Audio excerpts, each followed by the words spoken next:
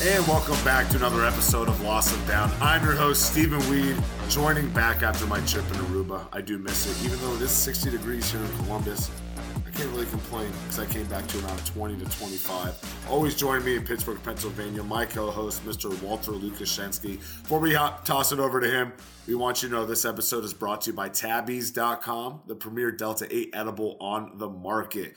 Tabby's.com, Tabese.com. Make sure to use promo code football for 20% off that order as well as free shipping. It's been too long since I've seen that gorgeous face, but now that's going to be our schedule here now that the Super Bowl is done, unfortunately. But Wally, how were you? And most importantly, thank you for holding it down. You are the man last week. Like every time, it's not the same when you're not here, so I am happy you're back, but I am a little jealous about Aruba. We'll have to hear about that. I am looking out my window like an old person, though, with it getting warm today. You feel the spring in the air. I'm calling bullshit on that groundhog saying he sees his shadow. It's springtime. We're done here, especially now that the Super Bowl, it's even a week later. Now it really feels like spring. We're already halfway through February.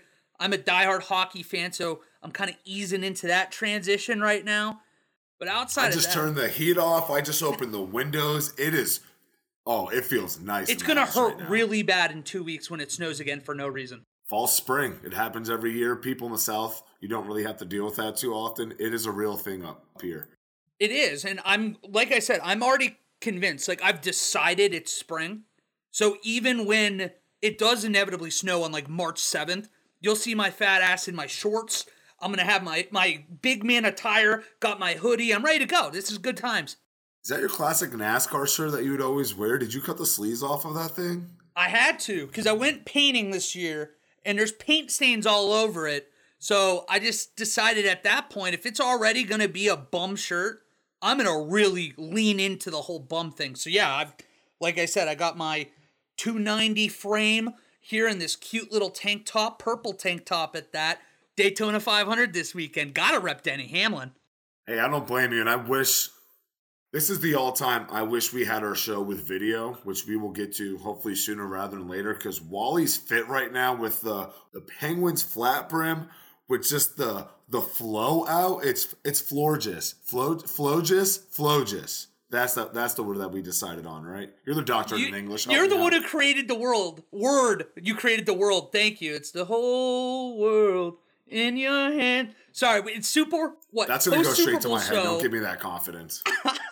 See, it's the post-Super Bowl show, so I'm already all fired up.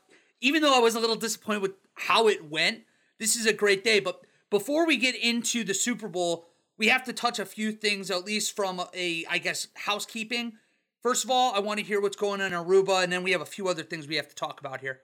Aruba is gorgeous. If you ever have the opportunity to have a trip there, it's actually pretty decent travel time. We got there in about, I would say 5.5, 6 hours total on the plane. Now, flew to Baltimore and then about 4.5 there. I just loaded a shit ton of Ozark, zoned out, looked up, and we were landed.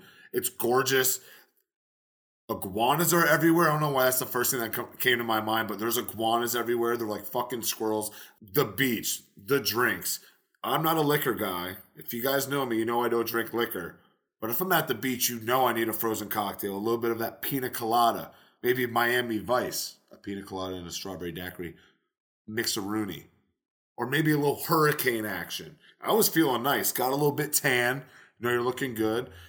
Shout out to my buddy Paolo Marinaccio and his now new wife, Miss Katie Marinaccio. That's the reason that we were down there. The wedding was gorgeous. I was in clothes for a total of 20 minutes because after the short ceremony, which they did allow us to drink at, which was awesome. Just sitting in there, just throwing it back. The two best men walking down the aisle, just throwing it back. Did some pictures, and then the mom looked at me. The groom's mom looked at me and said, all right, go change. Get in there. Had the beach right here, then just went up into the pool with a nice swim-up bar. Of course, it's an open bar as well. And they were just on us hand and foot. You know why, Wally? I slipped the guy that kept serving me, he slipped him a 50. I said, I'm coming to you all night. And he said, yes, sir. So every 10 minutes, I felt like Matt McConaughey, come over every 10 minutes until I'm really drunk. And then after that, come over every 5 minutes with a new drink. Biggest pro move ever, by the way, too. Just to cut you off for a second, sorry. But if you at the beginning of a trip, like it looks like you're being like a hardo going in and giving the guy a big tip, but you notice, I'm sure you did, it's the perfect way to get their attention for the entire time. You immediately are friendly with one another. They're going to look out for you. You throw them a little extra bonus at the end, and all of a sudden, you both win. It's a great trip. And fruity drinks, I don't even blame you. Bahama Mama, sex on the beach, I don't care what it is. If I'm on vacation, give me all the looks. We got to have a snorkeling trip. I got to see some sea turtles up close and personal. That was wild. You know, Paulo said that Paulo's family's been going there for about 40 years. He's probably gone about 12 times over his span, you know, since, you know, he is my age, so he hasn't been here the whole 40 years. Said he's never been able to see sea turtles. Well, everyone's there. We saw them. We also saw a fucking barracuda, which is insane, but we didn't see it until after we were watching the GoPro footage. One of the other people brought, Mr. Logan Sprung. And we're like, wait, what the fuck was that? And there was two of them that swam by. Scary as shit. Either way, got my ass whooped in golf. Gorgeous course. Windier than shit. And we got to see an engagement on the last night. There was something to do every day. It was and I won about like maybe $25 at the casino after having an outrage because they would only bring me one drink at a time as opposed to two, which I still think is bullshit, and I will stand by that probably until the day I'm dead. Gorgeous place. We'll go again. I cannot wait. My feet still have some blisters from the sand. And man, do I miss it, just floating in the crystal clear water. And for those who don't know where Aruba's at, and I'm sure I've gone over it, it's just right off the tip of Venezuela, right underneath the hurricane path that's out there. So they never get hit. They barely get rain. There's probably 10 minutes of rain throughout the whole week. And constantly 85 degrees. Anywhere from 80 to 90 degrees, essentially. It was gorgeous. I can't wait to go back. Maybe we'll go back. Maybe we'll make it like a little couples retreat. Just me and you go get couple massages, go hang out by the pool. You in? Don't tease me with a good time. But you mentioned barracudas, and I have to tell you a real quick story because it popped into my head, is that when my family went on a cruise like 5-6 years ago, my dad and we went on a little fishing trip together. It was like a 4-hour all-inclusive. You give whatever, I want to say $150, it was steep, but you're on vacation, and they basically guarantee that you're going to catch a few fish while you're out there. Well, my dad's not a deep-sea fisherman guy. I mean, I've only been out a few times, but they will bait this for you. They're force-feeding you beer while you're just driving around the island, and it was kind of a dull period. Like, man, I don't know what to tell you guys. I'm sorry. It's little dead today, and other people didn't come out, so it's just me and my dad. It was awesome.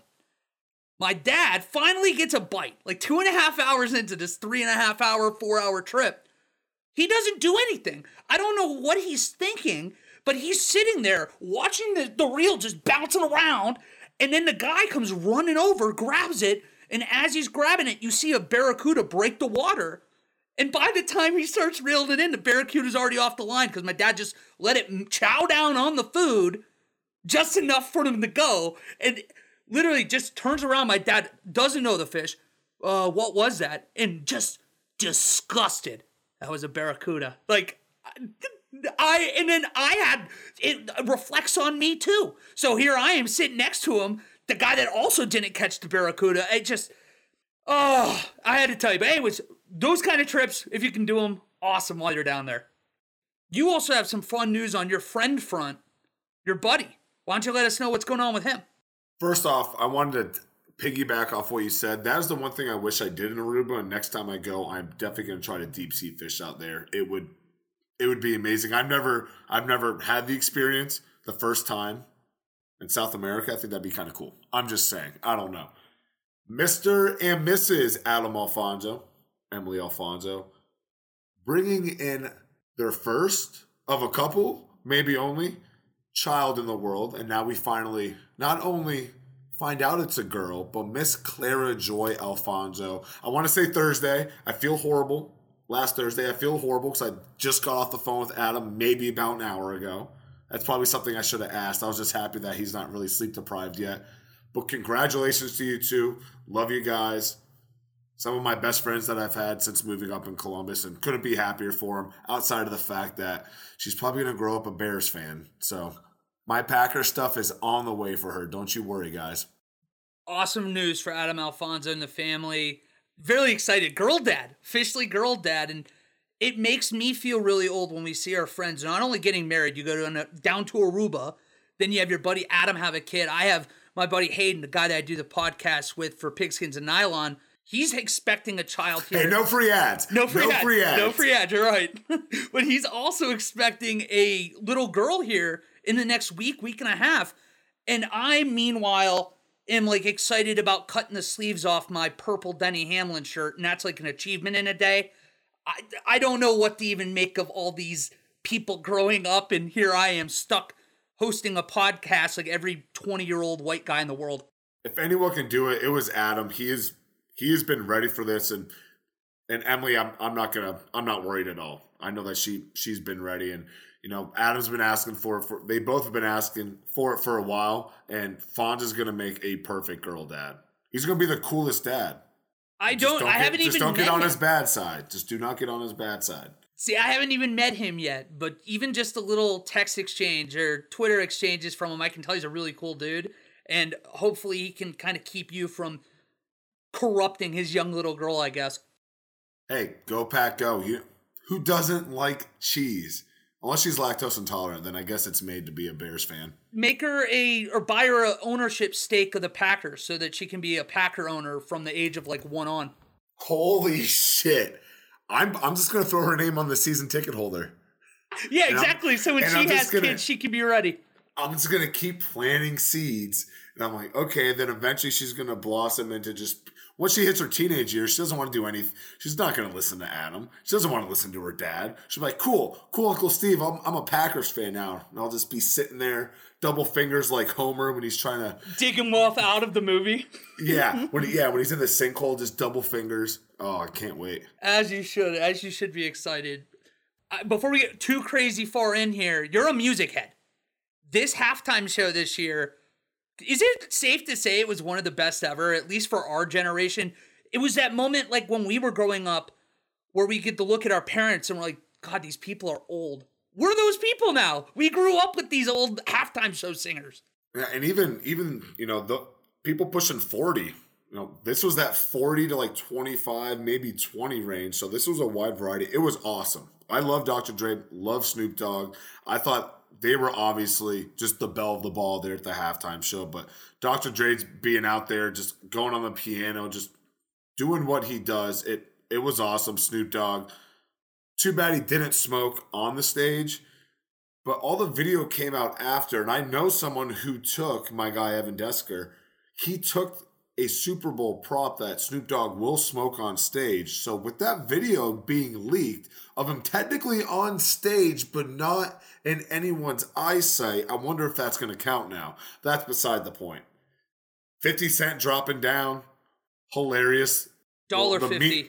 At that point, $1.50, but I don't want to follow that trend. I just want everyone to just everyone go look at the memes. They were hysterical, but love that 50 was on there, even though he's a New York guy, so I don't really know how I feel about that. Kendrick Lamar was awesome. I wish we had more of Kendrick Lamar. His performance was cool, but it was very short-lived. The same way with Eminem. Of course, he played his generic song, and I thought that he could have been more involved, but at the end of the day, this is an L.A., a lot of Compton around there too, between the three of them, or LB Long Beach for Snoop, but right around that area. So I liked it a lot with the integration of Dre really leading it. Why not bring Ice Cube? I thought Ice Cube would have been a nice man. Not I like 50, but why not Ice Cube or why not a Tupac hologram? Because they played a little bit California Love and a couple other references. I'm just saying that would have been cool. It would have been. But I think that they're almost trying to keep it as vanilla as possible so that as many different demographics like it. Because you already got to see so many people bitching and complaining about this halftime show. What was there to bitch and complain about? It's like we're getting to the point now where we just always have to be upset about something.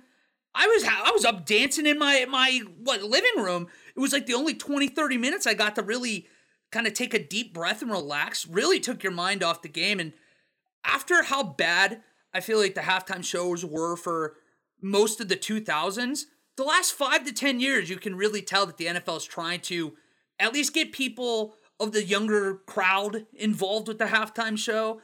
I thought it was great, but I do feel bad for your buddy losing on that prop, because that is, who would have thought our childhood icon smoking the weed? But to answer your question, you kind of led me with, I personally think that this was the best halftime show that I watched. Mostly because I remember during the Janet Jackson, Justin Timberlake one, I was actually watching Saving Silverman, and that was before DVR really was a thing, or if you had it, you were just damn, you have fucking TiVo money? I can't fuck with you. So not everyone had it, so that would probably still be my number one, but I loved it. Of course, you're going to have the people coming out about the Prince performance. How can you hate it? Beyonce's getting thrown around. I don't really fuck with Beyonce. Prince, I'm nothing against him, but that's not one of my guys. I understand if someone loves Prince. Of course, that's going to be their favorite. This is right up my alley. That night, like late 80s, early 90s, bleeding into the late 90s hip-hop, especially on the West Coast, Snoop and Dre. Eminem, I have his first album in my CD player. Yeah, I got a fucking CD player still. And I'm looking at his vinyl right now. I love me some Slim Shady. 50 Cent, how could you hate? I loved it because all those people are there because of Dr. Dre. So it's only right. And of course, the one person we're missing out on, Mary J. Blige, played nothing but bangers. She was looking bad as fuck as well. But I love the memes of her falling, and they're like, oh, these are the toys when Andy gets into the room, and it's just her falling on top of the building of the stage with just a bird's eye view angle. God, awesome halftime show. And I am very interested in how they're going to one-up it next year in Arizona. And the memes talking about it, they, I think, have passed The Weeknd doing his frantic look around in the Mirror House last year. Because the 50 Cent one, I think my favorite is because I love 21 Questions. Like, it's my favorite 50 Cent song. Of course. Yeah, everybody did. And if you don't listen to this, the Get Rich or Die Trying album is one of the top 5 best debut albums ever. You need to listen to it yesterday. 21 Questions, one of the songs on there, as well as PIMP. It was all-time album. Remember. All-time album. Absolutely. But he had the one iconic line in there is that I love you like a fat kid love cake. And now people have literally just, I love you, and it just blacked out all the other words up until cake. So it's just, I love you, cake. So that's what 50 Cent kind of did to himself. And then the poor big guy now, he is big. Welcome to the club, fella. He's stuck there, hung upside down for how long? God knows how long he's sitting there upside down, just like, please finish your set, guys. I just want to do my song and get out of here. It's all going in my head. Am I singing Candy Shop with where am I right now? Yeah, in that initial, I guess, hanging upside down picture from back in the day, he's just absolutely yoked. I don't know how nobody at any point was like, hey, you know what, man? Maybe we just take this one standing. Maybe that'll go over a little better. Just for shits and gigs, you should just be standing on your 2 feet. Let's just see how it works. How about you wear the outfit Kanye wore so nobody can see you? Why aren't you just Kanye? Okay, there you go. So yeah, and we won't even get into the Kanye debacle. Or holy shit, is that guy falling off a bridge? The Antonio Brown special. Hey, just let him be. I think it's funny that Kanye's never going to let Pete Davidson near his kids, yet he's always hanging out with Antonio Brown. Call God. Business is booming. But Wally, we all know why we're here.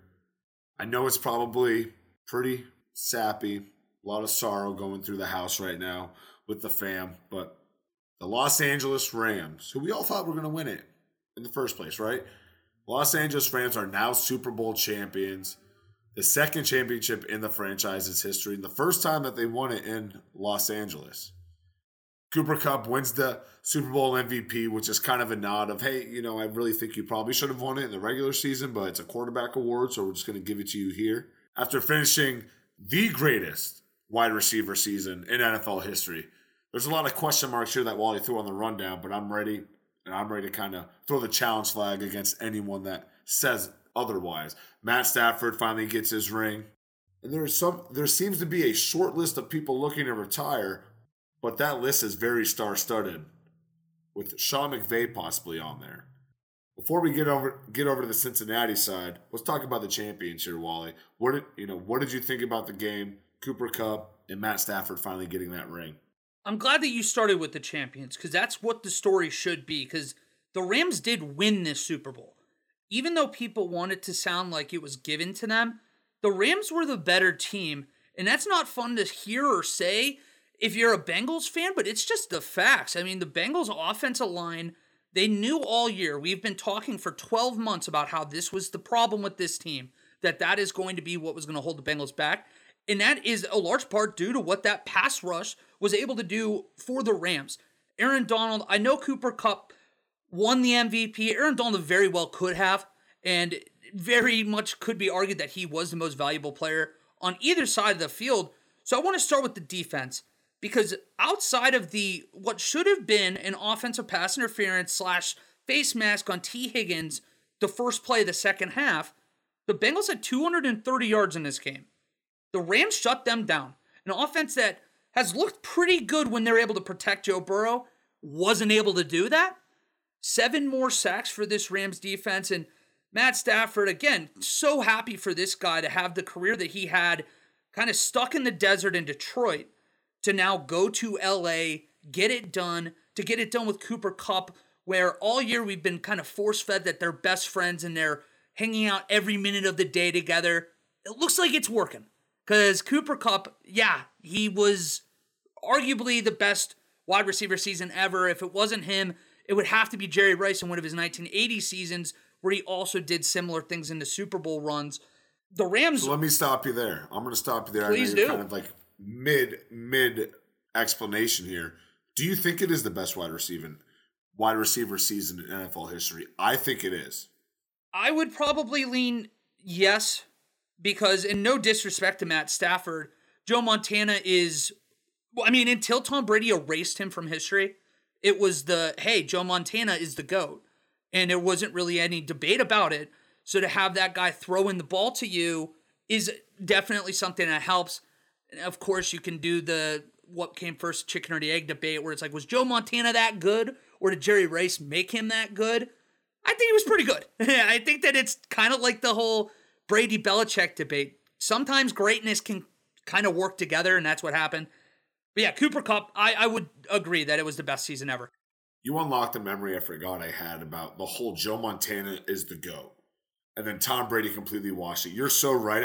I do not know how that slipped through the cracks of my extremely small brain. But that just shows how large of a brain you have, I guess. Fun fact about Cooper Kupp. He is the only receiver also joining Jerry Rice to win the Triple Crown, Super Bowl MVP, and the Super Bowl in their career. And Cooper Kupp did it in 1 year. He achieved that in 1 year. And Jerry Rice has it staggered through his career. Absolutely. He's the best receiver in the league, and you cannot deny that right now, this season and currently right now. Absolutely. Obviously, you can see where the Green Bay fan base is going to come in. Say Davante. You can't tell me that was not Davante Adams-esque. He was getting double teamed. The dude would not be stopped. They know where the ball was going defensively for Cincinnati. Matt Stafford knew where it went. Also, shout out on that no-look pass across the middle. That was fucking filthy. And no one could stop Cooper Kupp. And also, shout out to Matt Stafford. He is the reason and the quarterback for the 2 most prolific wide receiver seasons in NFL history. The only reason the Calvin Johnson thing's not going to pop out as much is because they weren't in the playoffs, which is funny. Well, and another thing that you have to also tip your hat to Cooper Kupp and Matt Stafford is that this team lost Robert Woods halfway through the season. And like you were saying, that the Bengals knew what was coming. For most of this season, teams knew what was coming. And even once they brought in Odell Beckham Jr., I will beat my head against a brick wall forever talking about this.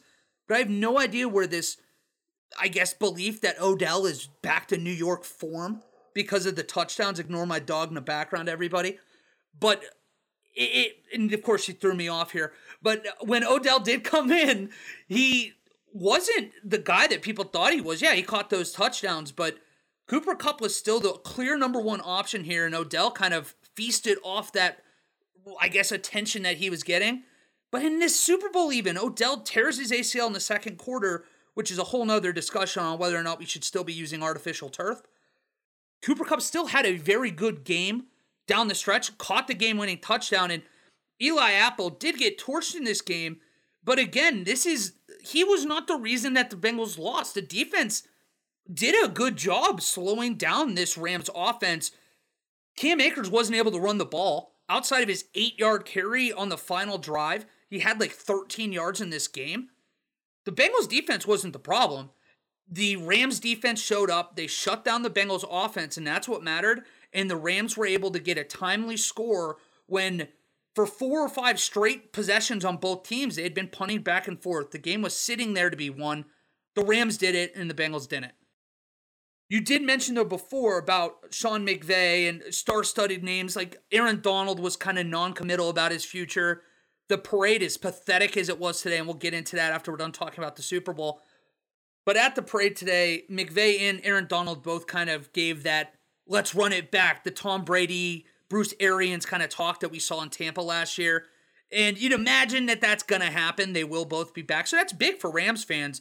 What you will lose is one of the best left tackles in football, Andrew Whitworth. Even at 40 years old, it's going to be very hard to replace a guy like that. Andrew Whitworth, yeah. And he was getting worked by Trey Hendrickson in that defensive line there in the game. So outside of hosting the Lombardi Trophy, I think it was pretty clear on that end. And he can leave, obviously he's a champion, but he can leave with that answer. And am I leaving some in the tank? Am I leaving it on the field? You know what, man? It was a long season. It's a quick turnaround, especially at 40 going into 41. It's a smart decision. We expect that. Let's check that. Eric Weddle with the torn pectoral muscle that he played through. I believe it was in the first quarter, which is awesome. You know that he's gone. And then we have Jalen Ramsey, who we haven't talked about. Talk about looking like a couple steps slower than what we thought. He was getting burned. He got burned by Jamar Chase for about, a 45, 50-yard pass right there in the first quarter. And then to start the second half, 75-yard touchdown to T. Higgins. The one call that was the biggest domino effect of all the makeup calls that ended up happening in this game. Jalen Ramsey clearly gets face masked and somewhat tossed to the ground. How could you not?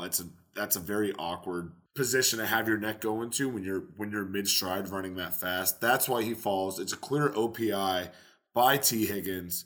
But the Bengals get the touchdown, and looks like there's a lot of momentum riding into their favor here. So let's talk about said Bengals now.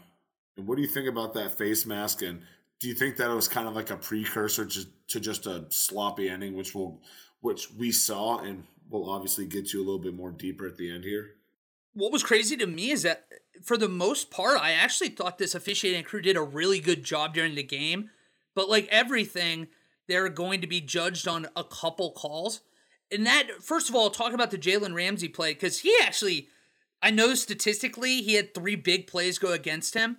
He played a really good game, and it's why being a corner is the worst position in sports to play, because unless you're doing something like Diggs was doing in Dallas this year, you're going to not be talked about a lot.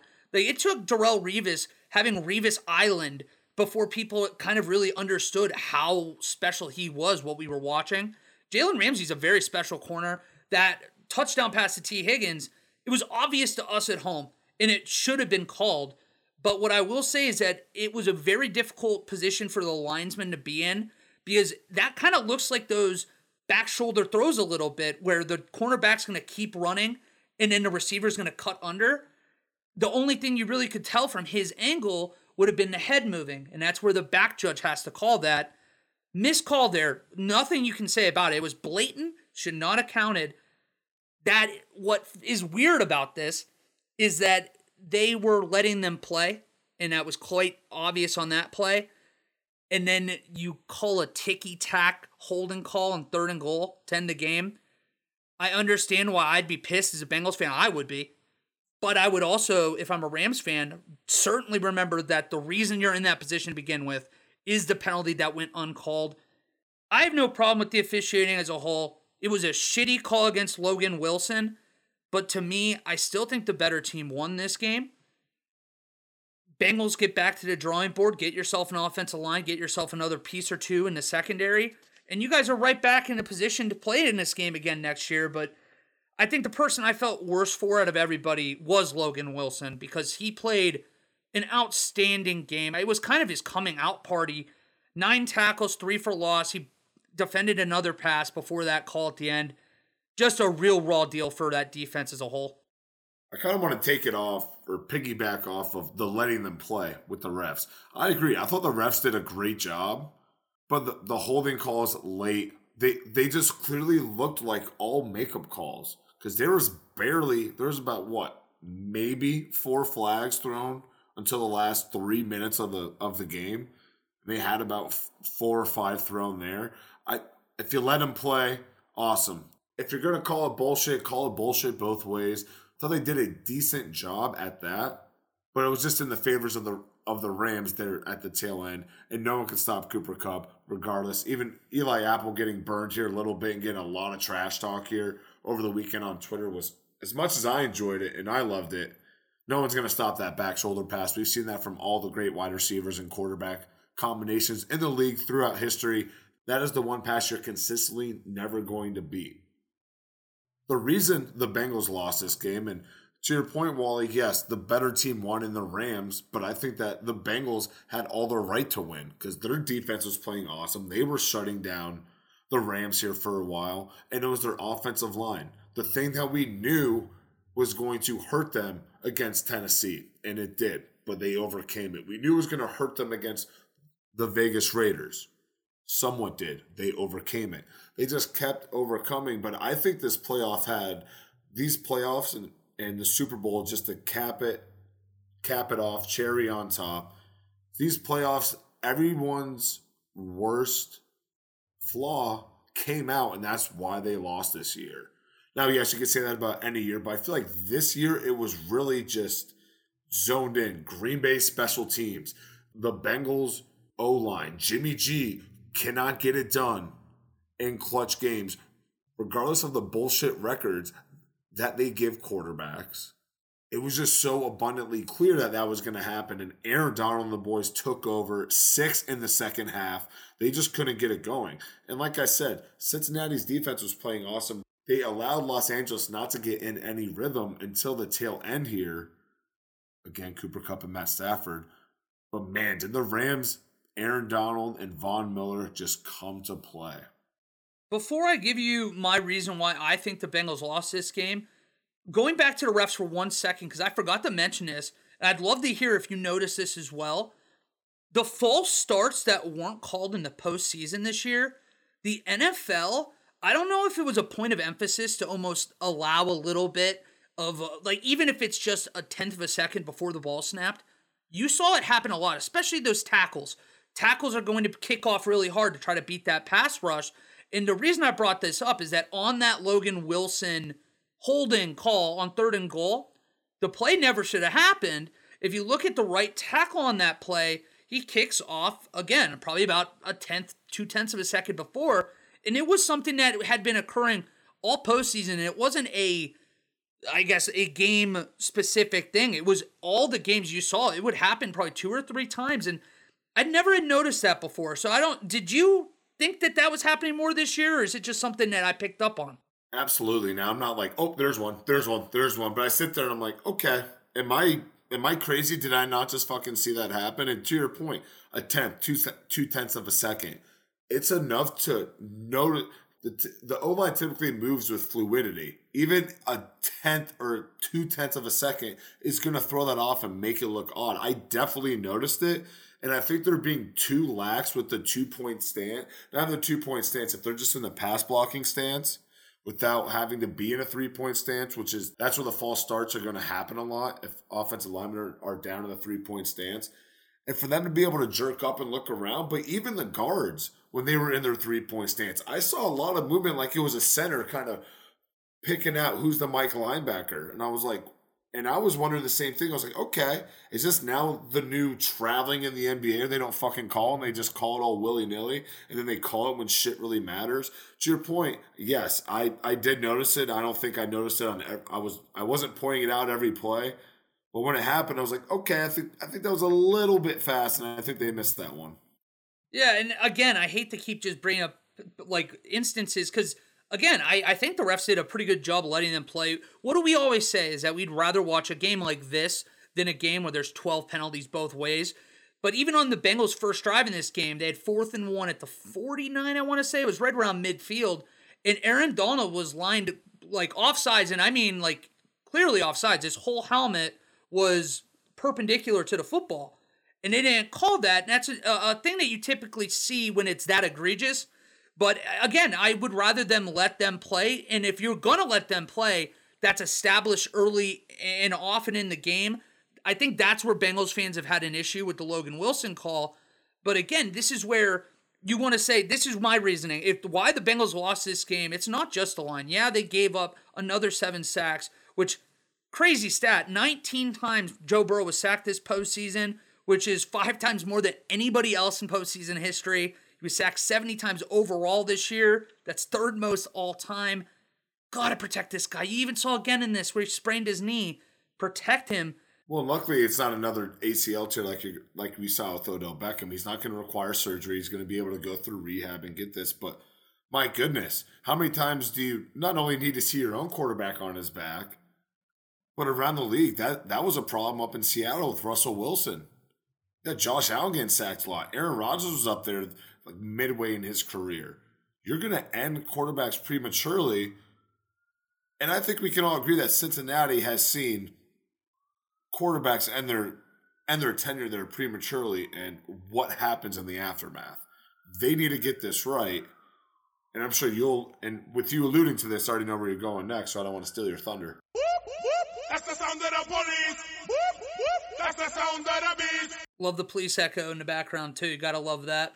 But I do want to, a couple things here I do want to say is that I think that this is a game that you got to see where the Bengals' maturity was too. Because I guess just a couple examples. On their second to last drive with about 6.5 minutes to go, the Bengals were starting to get a little tempo on offense, finally moving the ball a little bit, and they were running the ball finally. Joe Mixon was criminally underused in this game, and I'll get to that. But in that game, or in that final drive there before, they had like a 3rd and 9, and Tyler Boyd had a seam route over the middle, or not a seam, a slant route, excuse me, and he dropped it. And he would have had a clear first down. Who knows what happens if he gets that? Then you go to the final drive for the Rams. They have a 4th and 1 on their own 30. Cooper Kupp jet sweep, first down. Then, of course, on the Bengals' final drive, they have the 3rd and 1. Not really sure why it was Samaje Perine and not Joe Mixon, who he had 15 rushes on Sunday. He had 1 that went for no gain. Samaje Perine had 2 rushes. Both went for no gain. They get stuffed on 3rd and 2, it's 3rd and 1.5 or whatever. I just think that the Bengals had plenty of opportunities to go out and win this football game, and they just didn't take advantage of any of them. And that's where I have a real difficult time blaming I almost said the police because of the noise, but that's why I have a real difficult time blaming the referees in this game. Again, yeah, like you said, Zach Taylor not being able to use Joe Mixon, one of the guys that got you there. Remember that fun stat that they were the first team in franchise history to have, a 4,000-yard passer, 1,000-yard rusher, and 2,000-yard receivers under the age of 25, and you let him ride the bench? What, was he smoking weed in his hotel room like Malcolm Butler? I don't give a shit. He's a reason you're here, and that dude's put up those stats with that shitty offensive line. Put him in. And for the most part, Perine is your guy for the passing downs. If you're not even using Joe Mixon, who's very decent, how can you be very decent at something? I feel like that's still like a backhanded compliment. Who's very good in the receiving aspect of his game. I don't understand it at all. But something I thought you were going to allude to, but you didn't, so now I am going to allude to it. Zach Taylor, with that extension of through 2026, first thing in order, offensive line revamp.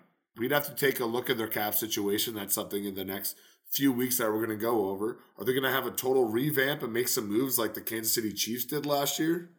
We'll see what that defensive side of the ball looks like for the Cincinnati Bengals. But man, another team in the AFC. Sucks for you. Awesome time to be an NFC guy yet again. And who dey? The Bengals, they had one of those Buffalo Bills kind of welcome home parades almost last night or 2 nights ago when Cincinnati did get home. Outpouring of support outside Paul Brown Stadium. It's one of my favorite things in sports is when you see a long-suffering fan base finally get a little bit of success.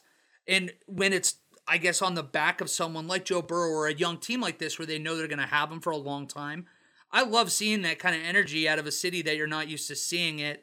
And the Cincinnati Bengals are going to be around for a long time and get used to saying Joe Burrow, Zach Taylor for better or worse. But the Los Angeles Rams parade, I understand that LA's never been a traditional football market, at least professionally. They usually will represent when USC's doing well. That was embarrassing. There were not nearly as many people as they had claimed. I think I saw upwards of, I want to say they had either 100,000 or something like that they expected. If that was 100,000, then I need to get, I guess, my eyes checked out for what 100,000 looks like. Because did it feel like they had that many people to you? Said they expected 100,000 people, Wally. Before I even get into, I didn't even see the parade. I was too busy. If you guys follow me on Instagram, I was too busy slut shaming LeBron for being like, oh, we should have an all LA championship thing. It's like, fuck you. You got a asterisk bubble championship going on 2 years ago, dude.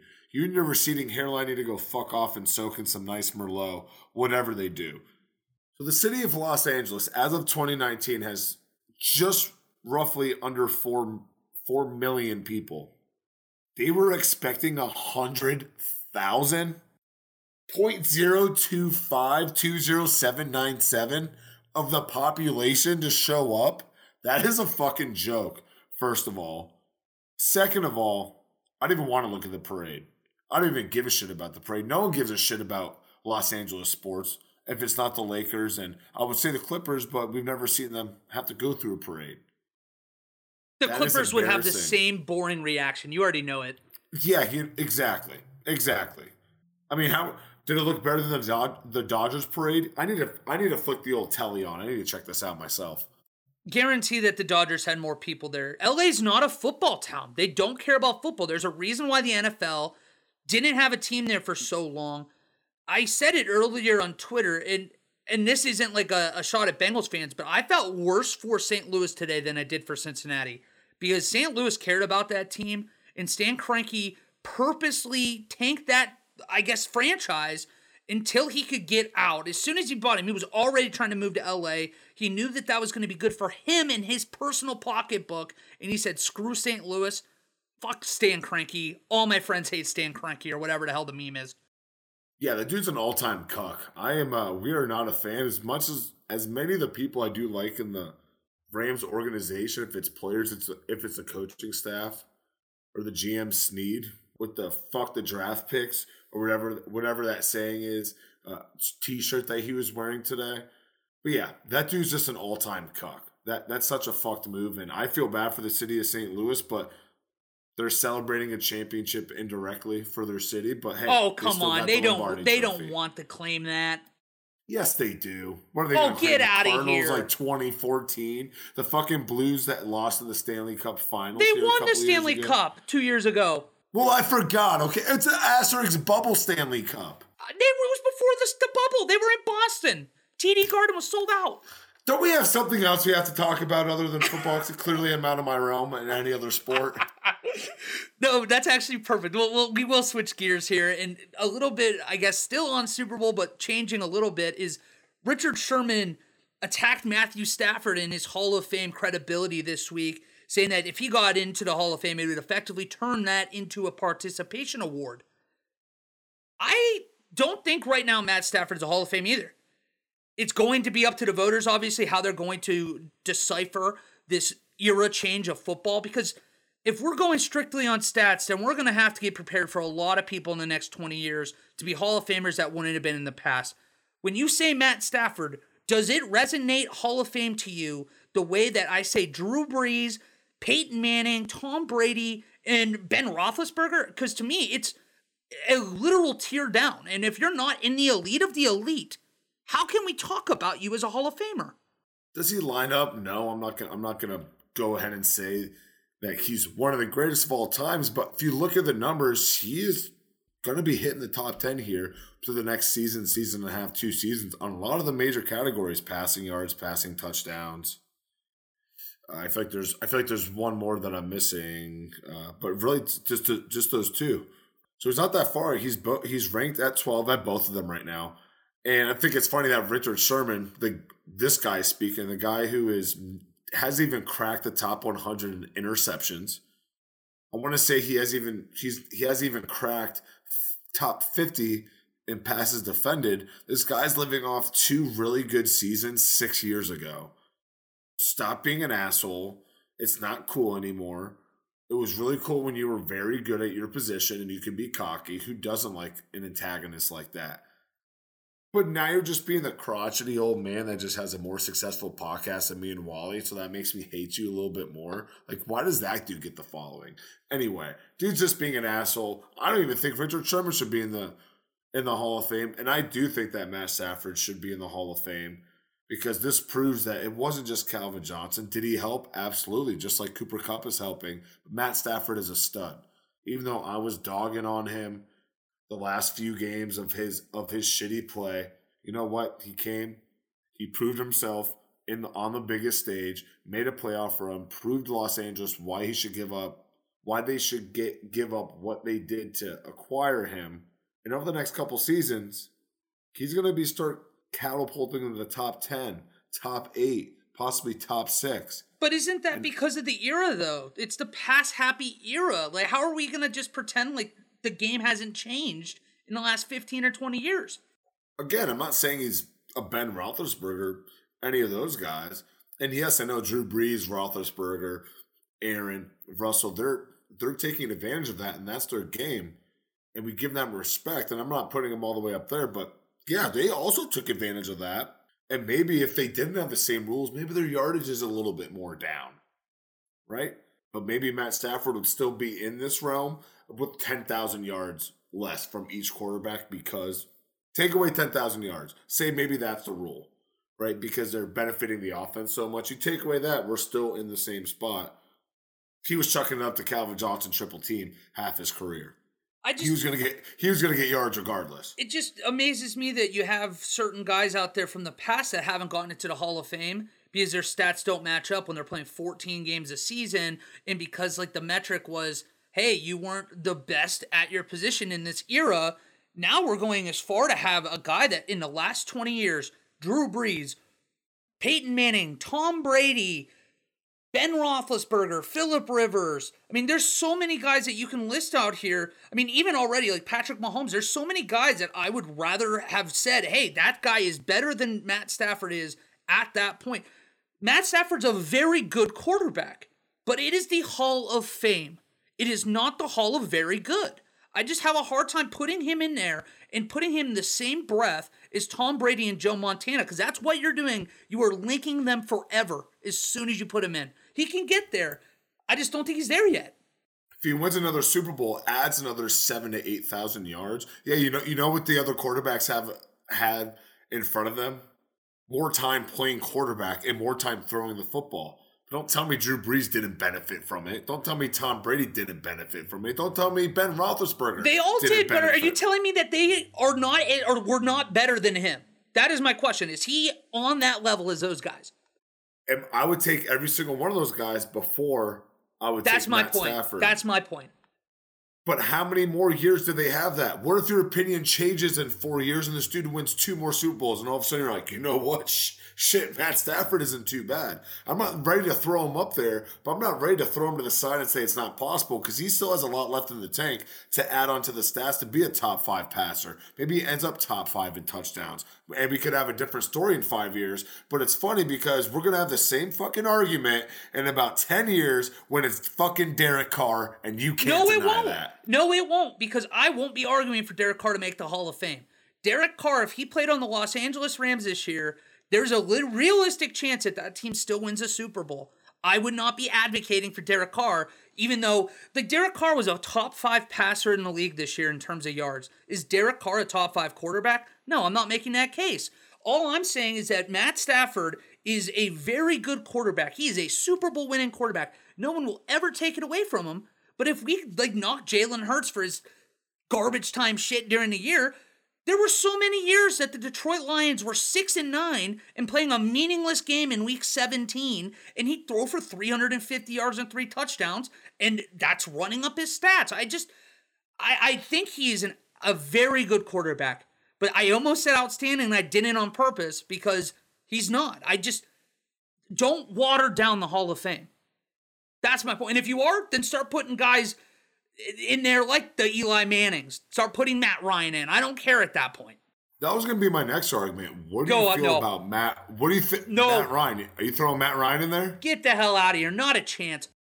You throwing Eli Manning in there? I would put Eli before those two right now, but no, I also don't think that he's Jimmy Would you take Plunkett. Eli Manning over Matt Stafford? Because of the historical relevance around what he did, yes. It's like when you take a football from the first game that was played here, or the game that they scored 65 points. They beat the 18-0 New England Patriots. That is literally an iconic moment of NFL history. That's why I'm more inclined to put him in. And again, I still don't think he deserves it. He's 2022 Jimmy Plunkett. That's what he is. Has a couple Super Bowls. Stats aren't there either.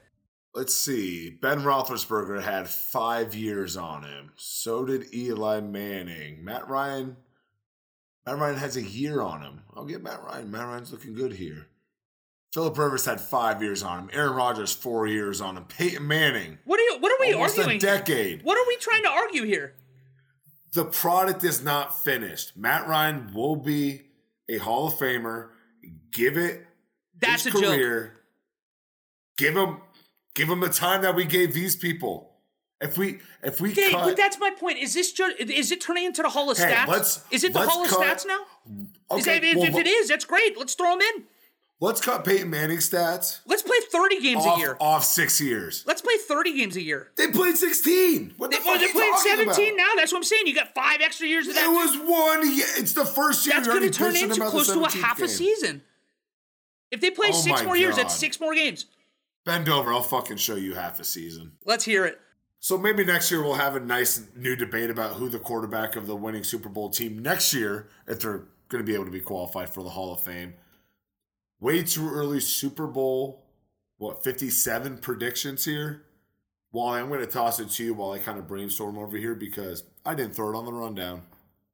All right, that's actually good because I want to give an explanation while you're thinking that I wanted to almost think outside the box a little bit, just to have a conversation where Kansas City and Cincinnati are going to be the teams everybody is like going to think right away. I think the other team that a lot of people are going to be on is Buffalo. And if Buffalo in that division, much easier than the AFC North and AFC West, if they manage to win the AFC in the regular season next year, bring Orchard Park home field advantage, I think the Bills are going to represent the AFC and they're going to win the Super Bowl over the San Francisco 49ers.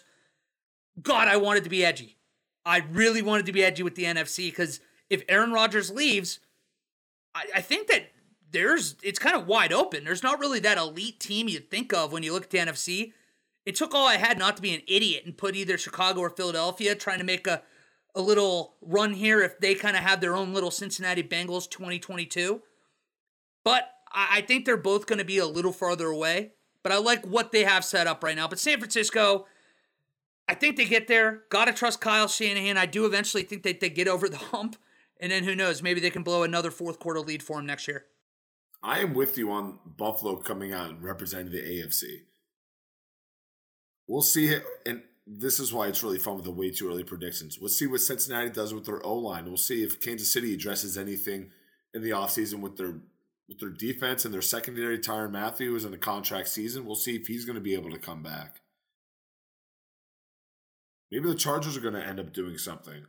Maybe Aaron Rodgers ends in Denver, and that totally flips the script. Maybe Josh McDaniel sets the league on fire, and Derek Carr and the Raiders are a completely different team. This AFC is insane, but I like Buffalo coming out on top. And with all the shit that they have been dealing with these past couple of years in the postseason, I like it a lot. What I also like is not a murmur of the Baltimore Ravens between us two right now until this moment. Lamar Jackson does not know how to throw a football, so fuck that guy. The NFC is very hard to predict and guess. I like the San Francisco pick. I'm curious about who your quarterback is in this way too early prediction. I am unsure where I want to go, so I'm going to be a homer, and I'm going to take the Buffalo Bills against the Green Bay Packers, which isn't a horrible pick. That's what a lot of people picked this year or at this time last year going into this past season. But during the playoffs, that was, one of the more favorable matchups people were picking for. I'm going to go with Buffalo versus Green Bay. It's going to be a rough time if that's actually the case. And they do have a meeting during the season. So a possible Super Bowl preview, and whoever loses that game, just chuck money at that loser to win the Super Bowl. I'm really happy, though, you brought that up. Because I almost put Green Bay myself. Now, I have to get the hypothetical. Aaron Rodgers is gone. You obviously imagine Green Bay is not that team. In the world that he leaves, I'm putting you on the spot. Who's coming out of the NFC? And this is why it sucks being the way too early predictions. You don't know, it's an easy pick. I want to take the Rams again, right? We'll see how that defense is looking between all these retirement whispers. We'll see how they address the Andrew Whitworth left tackle being moved. That's a very hard guy to replace. So we'll see how they're looking. But I'll keep it in the division. Kyler's going to end up being happy with everything that's going on, with all the shady shit apparently of him unfollowing the Cardinals on Instagram. I think they're going to get it right. They'll get J.J. Watt back healthy. DeAndre Hopkins hopefully back healthy. We'll see what they do with A.J. Green here. Maybe re-sign him because he's not going to have a lot of value on the market, but maybe just enough to bring him back on a lucrative deal for you guys in the front office. Arizona Cardinals versus the Buffalo Bills post Aaron Rodgers leaving Green Bay, which isn't going to happen because of this point coming up next. You're right. And the point coming up is worth talking about. But on breakups of Aaron Rodgers, will Davante Adams be a Packer next year, even if Aaron Rodgers comes back? Or is he losing two famous people in his life? Only one. Shailene, is that even her name? Fault in Our Stars girl. That's all you got to say. Who? The Fault in Our Stars. The girl that's like, that stupid movie where they're like, hey, I don't actually like this cigarette. I just put it to my lips to show that I have the power over cancer. Yeah, no, that's just like adolescence in a nutshell. But no, fuck her. No. Fuck Shailene Woodley. Her and Aaron Rodgers have called off their engagement and they're broken up. I love it. The succubus is gone out of his life. He's going to see clearer now. I swear. I promise he's going to look in the mirror and be like, who the fuck is this guy? I got to stop smoking peyote and I need to get back into the film room. He's going to cut his hair, get back to it, have a clearer mind, get a fat contract extension, franchise tag for Davante Adams to make him stay. We'll make some moves. We'll make it work. We'll mix and match. But Aaron's not going anywhere now. The succubus is gone. He has cut the strings from the puppet master, and now he will go for his third straight MVP and fifth overall to tie Peyton Manning. So stay tuned for the trilogy starting here in September. I love the fact that girls will be infatuated, and I say girls as if I don't watch The Bachelor and Bachelorette myself. They'll be infatuated with the reality TV shows. And then I think my favorite off-season Packer thing on earth is watching Aaron Rodgers' love life and trying to factor it into how the Packers are either going to have a really good following year or not. Think about it, Olivia Munn when she got, I guess, broken up with Aaron Rodgers. Well, it's not even all of that, right? We didn't see the consistency of his game change at all when he was dating. And I don't mean to cut you off, Olivia Munn, Danica Patrick, whoever else you want to kind of throw in there. But you noticed, and I'm not, and excuse me, I'm going to sound extremely offensive, but why not? It's my podcast. But then all of a sudden, Shailene Woodley came in and he started defending himself. Like, oh, you know what? This actually isn't cool. And then he just got the real true Aaron California just came out of him, just seeped out of his pores. Like, who the fuck is this guy? Like, dude, congrats on the sex. Congrats on the first girl to not try to leak stories of you being gay. But dude, come on, just stop being an asshole. It's amazing though, because I feel like when Olivia Munn and him broke up, people in Green Bay or in Wisconsin celebrated because there was some kind of weird tie-in with how the team was playing overall, but it was kind of tongue-in-cheek. Then Danica Patrick thing happened. We kind of joked about it too.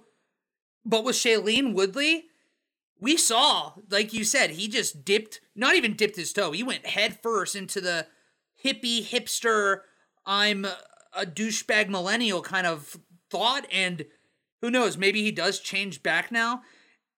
We all know that person that just kind of like, we joked about it a few weeks ago, maybe months ago. He is Ann Perkins in Parks and Rec. He like decides that whatever their personality is, that is also my personality now. So I don't know. Maybe he can start dating Cynthia Freeland and become a super statistician and maybe be good at analytical football or something. And that can be his new wave into Packers fans' heart. I don't know. I think that his time is over in Green Bay. I just don't believe it. And with that is going to bring us to the end of the second regular season that me and Walter got to cover here on Loss of Down. Make sure to follow us on all of our social media platforms, Instagram and Facebook at Loss of Down, and Twitter _loss. Thank you for everyone who's listening. Most importantly, thank you for Wally, especially these last 3 weeks. This man makes it all happen. He makes us sound better because we definitely cannot sound worse. He's the reason this thing thrives. And before I wrap it up, what are some parting words you have for our guest? So just keep an eye out for what we decide to do with the schedule. I know last year we did still a show a week, depending up until the draft. If things are busy, I'm sure we will. But if it's not busy, yeah, you can probably expect us to kind of go bi-weekly a little while here. But I guess my final thought for you guys is that now that the regular season's over, beer and football season's over, the Las Vegas draft pick, or the Las Vegas draft, I should say, the trip, is only a couple months away. I'm going out there, as I always go to the draft, and I'm going to skydive for the first time. How I'm going to skydive is I have to weigh 250 pounds. So over the next few months, this boy right here's got to lose some weight, and this is me making you guys know that I have to hold myself accountable if you're ever going to see the disturbing me pass out video of falling out of a plane. So I will give you reports back every episode. Big things coming. And by big things, we mean Little Wally. Let's go. The second Little Wally to be on the podcast, if you guys catch my drift. It's been awesome. Cannot wait for the third season of covering the NFL here at Loss of Down.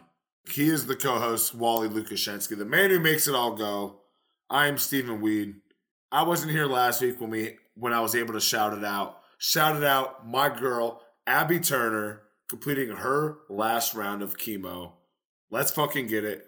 Also, shout out to Tabbies.com, our sponsor here, the premier Delta 8 edible here on the market. Make sure you use promo code FOOTBALL for 20% off that order, as well as free shipping. And of course, AbbyTurnerPhoto.com, our two sponsors. Love you guys. Can't wait for next year, but we're always a week away. Or like Wally said, maybe 2 weeks away. He is Wally. I am Steve. We are Loss of Down. Until next week, we have no bets for you. I'm sorry. Have fun betting NBA, guys. Abby, you're the GOAT. Also extend Derek Carr. $40 million a year. How are you feeling about that? I'm pretty excited, honestly. I don't care what he wants. I just have already decided that the Raiders are going to have Derek Carr for life, and that's going to be good enough for me. I don't need anything else. Well, you don't have to pay Henry Ruggs, so there's not a number one wide receiver yet.